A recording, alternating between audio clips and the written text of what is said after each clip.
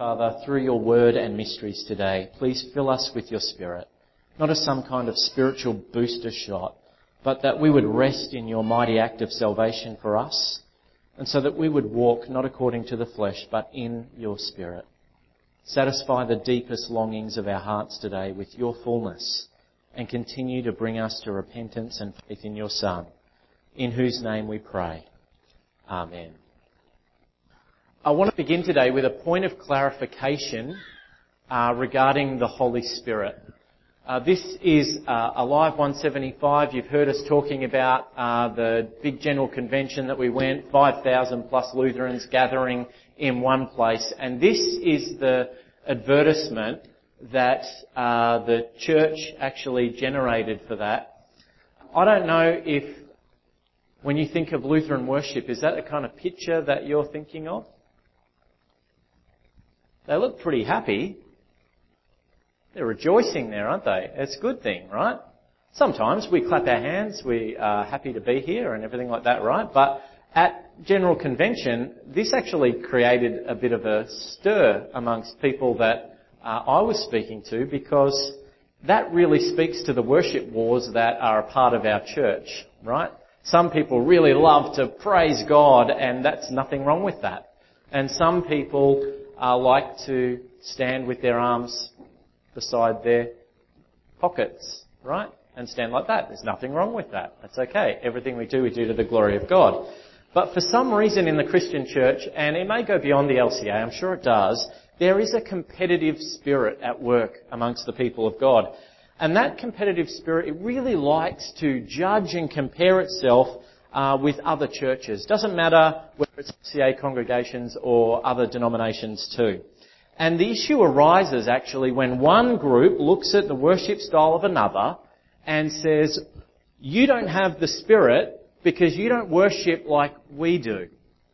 So if it looks like your hands are sewn inside your pockets of your pants or whatever it is, and you're not doing this, then, maybe you don't have the Spirit. And the other ones might make an accusation and say, well, because you're doing this all the time, that's just this emotional reaction. You don't have the Spirit. We have the Spirit here. We're very reverent worshippers. It actually ends up with this competitive spirit. And you end up with comparisons being made between congregations that maybe use these chanted orders with Holy Communion, and those have all the speakers, full blast, the electric guitars, the drum kits, the holy mosh pit at the front of the church. There are two different ways of actually worshipping and praising God. But there's another dangerous thought. And we need to hear this and we need to name it today too. And that is that you can manufacture an experience of the Holy Spirit. There's no 10-step process for revival in God's church. And so we need to be careful that we're not using worship to manipulate emotional responses from people that is often then credited to the Holy Spirit. We need to actually be careful about how we actually operate. And our own position, we are a confessing evangelical church. That's who we are. And our confession is that what is most important above any particular style or any particular order of service or any particular way that we might try and create an experience for people, what is most important is the clear proclamation of the gospel. Because in the end, it is all about Jesus. It's all about Jesus, nothing else.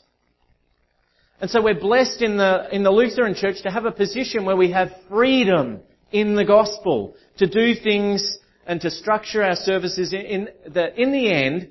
What's most important is not whether we're saying the creed every week or the type of order that we've got, but that Jesus Christ crucified for the forgiveness of sins and raised for our justification is proclaimed. That's what sits at the heart of who we are.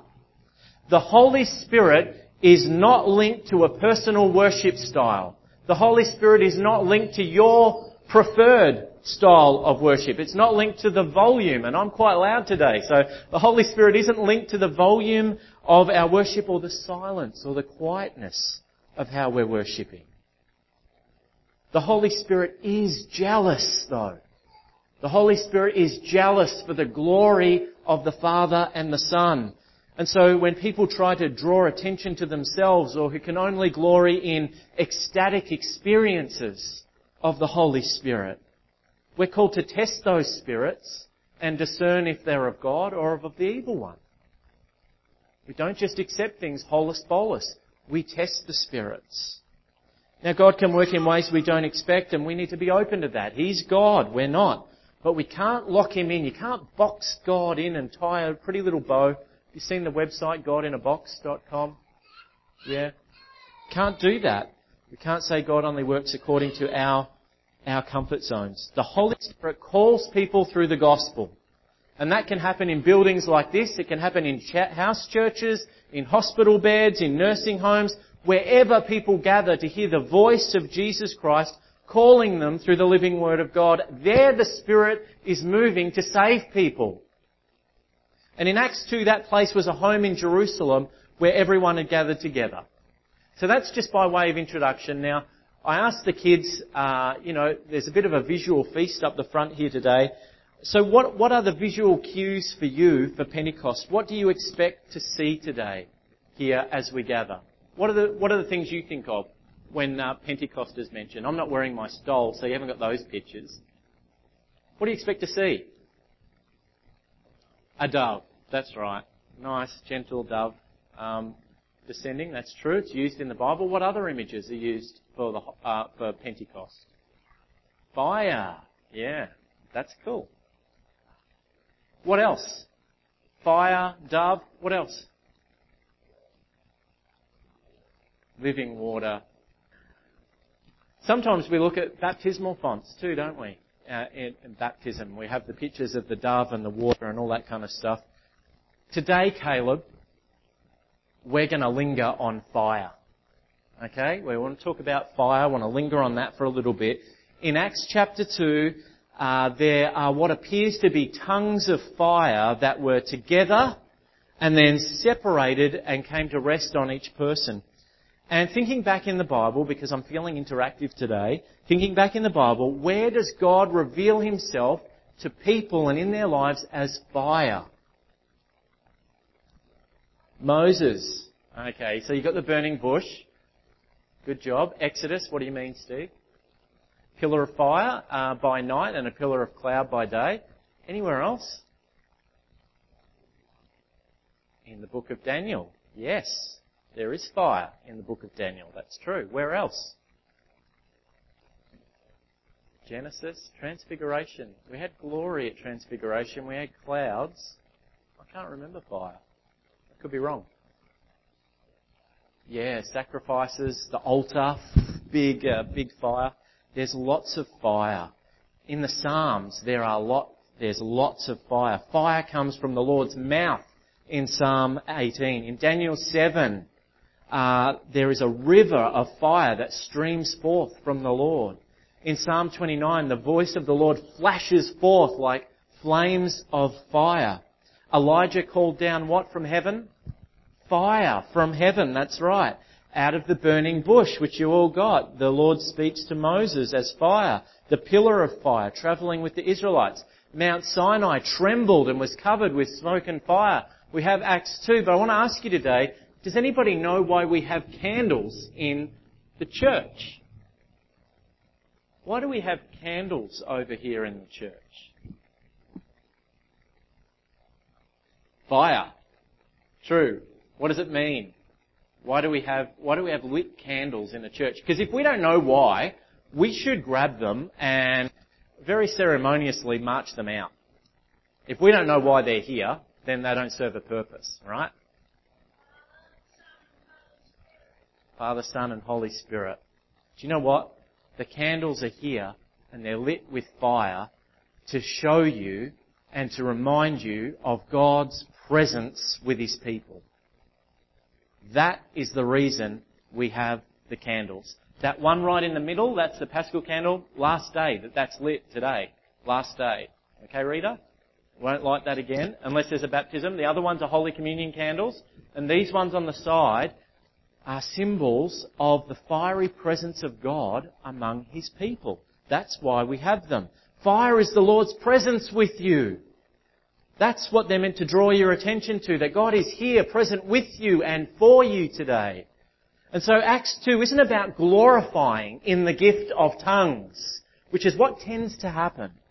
It's not about glorifying in the gift of tongues, but the fire of the presence of God with you. It's celebrating the presence of God who comes to us and who speaks the mighty things of God through all the various languages that were heard by the people that day. It's not about, can you pray in tongues so that nobody else can understand you and even perhaps you can't understand yourself? It's not about that. It's about the presence of the Holy Spirit who comes and absolutely crosses every imaginable boundary for the sake of people hearing the gospel and being saved in Jesus Christ. It's about being saved in Jesus. That's what it is. Don't focus on the gift. Focus on the giver and what He's doing through that. Now, you may know all kinds of things about God, but what use is that, friends? Knowing things about God? What matters is that you've been called through the Spirit of God, that you have been marked and adopted and justified and sanctified and forgiven of every sin because God's fiery presence came and rested upon you and saved you. The Holy Spirit works to save people in Christ Jesus, to draw us into God's family, to grow the fruit of the Spirit in our lives, that we would know intimacy and closeness with our Heavenly Father, that we would bear that fruit in our witness to the world. This is the Spirit who is present among us today. And I say, who is present among us? Because the Spirit isn't just some kind of mystical force field. The Spirit is a person. So you can talk to the Holy Spirit as you talk to Jesus and as you talk to your Father. Now, this beautiful work of the Spirit, because it's about salvation, because He works to save people, His work is so hotly contested. And I wouldn't be surprised, to be honest with you, in a sermon on the Holy Spirit and on Pentecost, if many of you felt really fidgety today, if many of you felt like you didn't really want to listen, or if your mind was on other stuff, because this is hotly contested in the spiritual realms. Because the Spirit unites your life to Jesus. That's what He does. He grows in you fruit. He bears faith in you. He bears witness to Jesus through you. The enemy hates this. Satan hates it. And so the battle is fierce around the work of the Spirit. And maybe you've experienced the heat, some of the heat of that battle in your life. In Acts 2, that's what happened. It's exactly what happened as people started to react to what the Spirit was doing in Jerusalem. This happened. There was confusion and there was amazement. Some people had questions, others were perplexed. But there were also others there that day, and this is important for us to hear because they were there making fun of the Christian brothers and sisters. And there it is, right in the book of Acts, the work of God being contested through mockery. Having a joke at the expense of the Christians. Many a Christian has felt the sting of mockery, being laughed at for the sake of identifying yourself as a follower of Jesus Christ. I remember when I first returned to church as a new Christian, and it's 13 years ago next month in June that happened. And I remember, as clear as day, that I got labelled by my mates when that happened. I got labelled. I got tagged. They'd laugh and say, Vaughan's not allowed to have fun anymore, or he's going to upset Jesus. Or, Vaughan, if you want to hang out with us today, you're going to have to get baptised again, mate, because we're going to get into some trouble. Or, Vaughan, you want to come with us, or you want to hang out with your churchy mates? You need to choose us, the cool crew, or your churchy buddies. Now, I know I'm not alone in that. I know there will be people on this side of the room who experience that daily.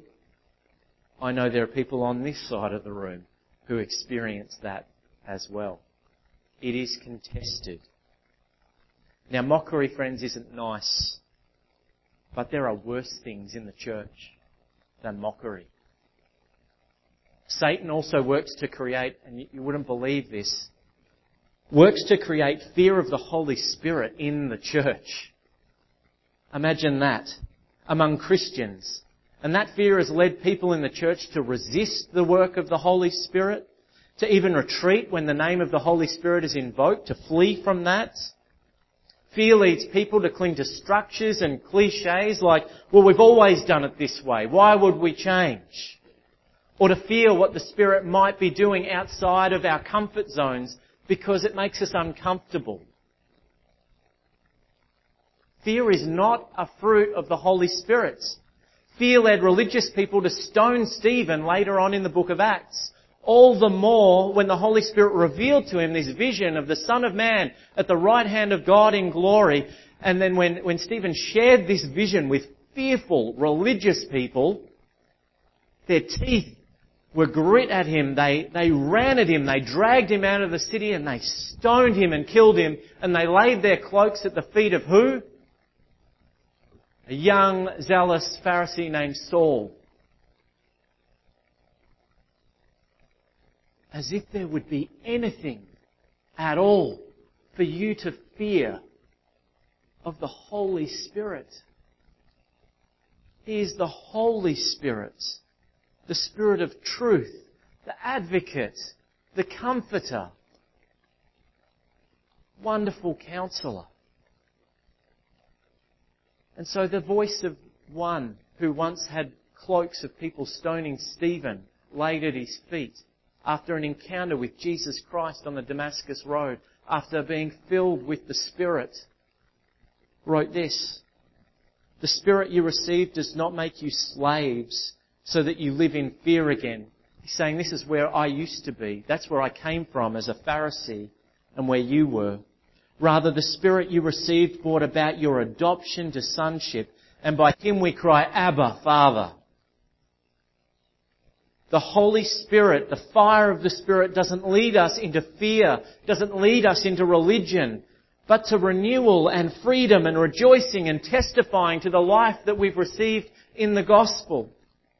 And this one has come to each one of you, and I want you to hear this, as you were buried with Jesus Christ in His death, and as you were raised with Jesus in His resurrection. Applied to you personally through the fire of the Holy Spirit, the person of the Holy Spirit. And as you think about that today, I want to close with a little bit more fire.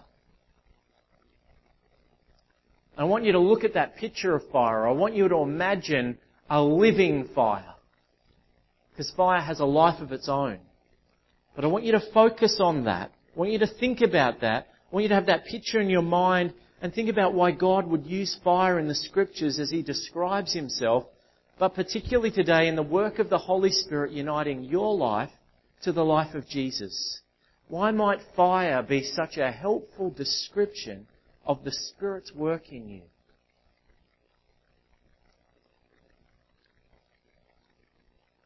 On the cross, Jesus Christ bore the fullness of God's fiery wrath and fiery judgment upon all sin in His body.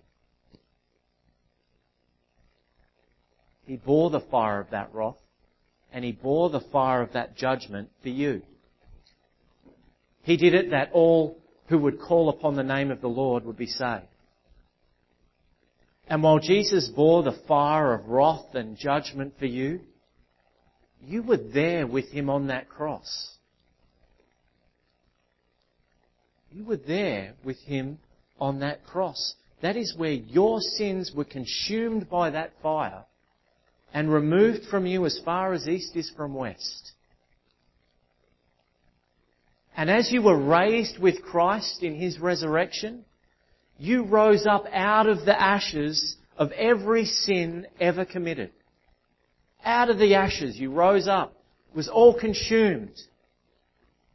Every idol you've ever worshipped or lived for was consumed by that fire and you rose out of the ashes and left those idols behind. You arose out of the ashes of slavery and fear and religion and helplessness and complacency to live in and by the Spirit of God. The fire of God's presence that fills you today is the fullness of His presence. That fire wastes nothing in your life, but it refines you. It is a refining fire, and it refines you as precious metal as you grow and as you mature in your faith. It assures you that there is no God but one. And that fire sets your heart ablaze with joy in the gospel. Joy in bearing witness to the mighty acts of God. Joy in seeing and serving others, that their hearts would be set ablaze with the fire of the Spirit and to know Jesus and to worship Him forever.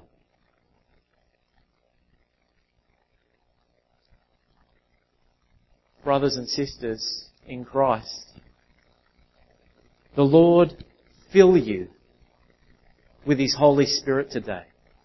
The Lord fill you with His Holy Spirit, with the fire of His Spirit, and set your hearts ablaze to the glory of God in the name of Jesus Christ. Amen.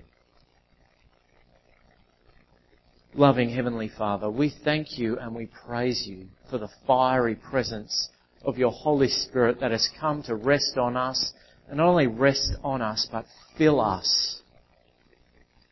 Set our hearts ablaze as we consider the mighty acts of God that have brought about our salvation.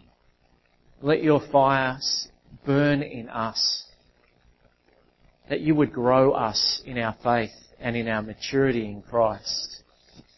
You would send us out as Spirit-filled witnesses to Your glorious deeds.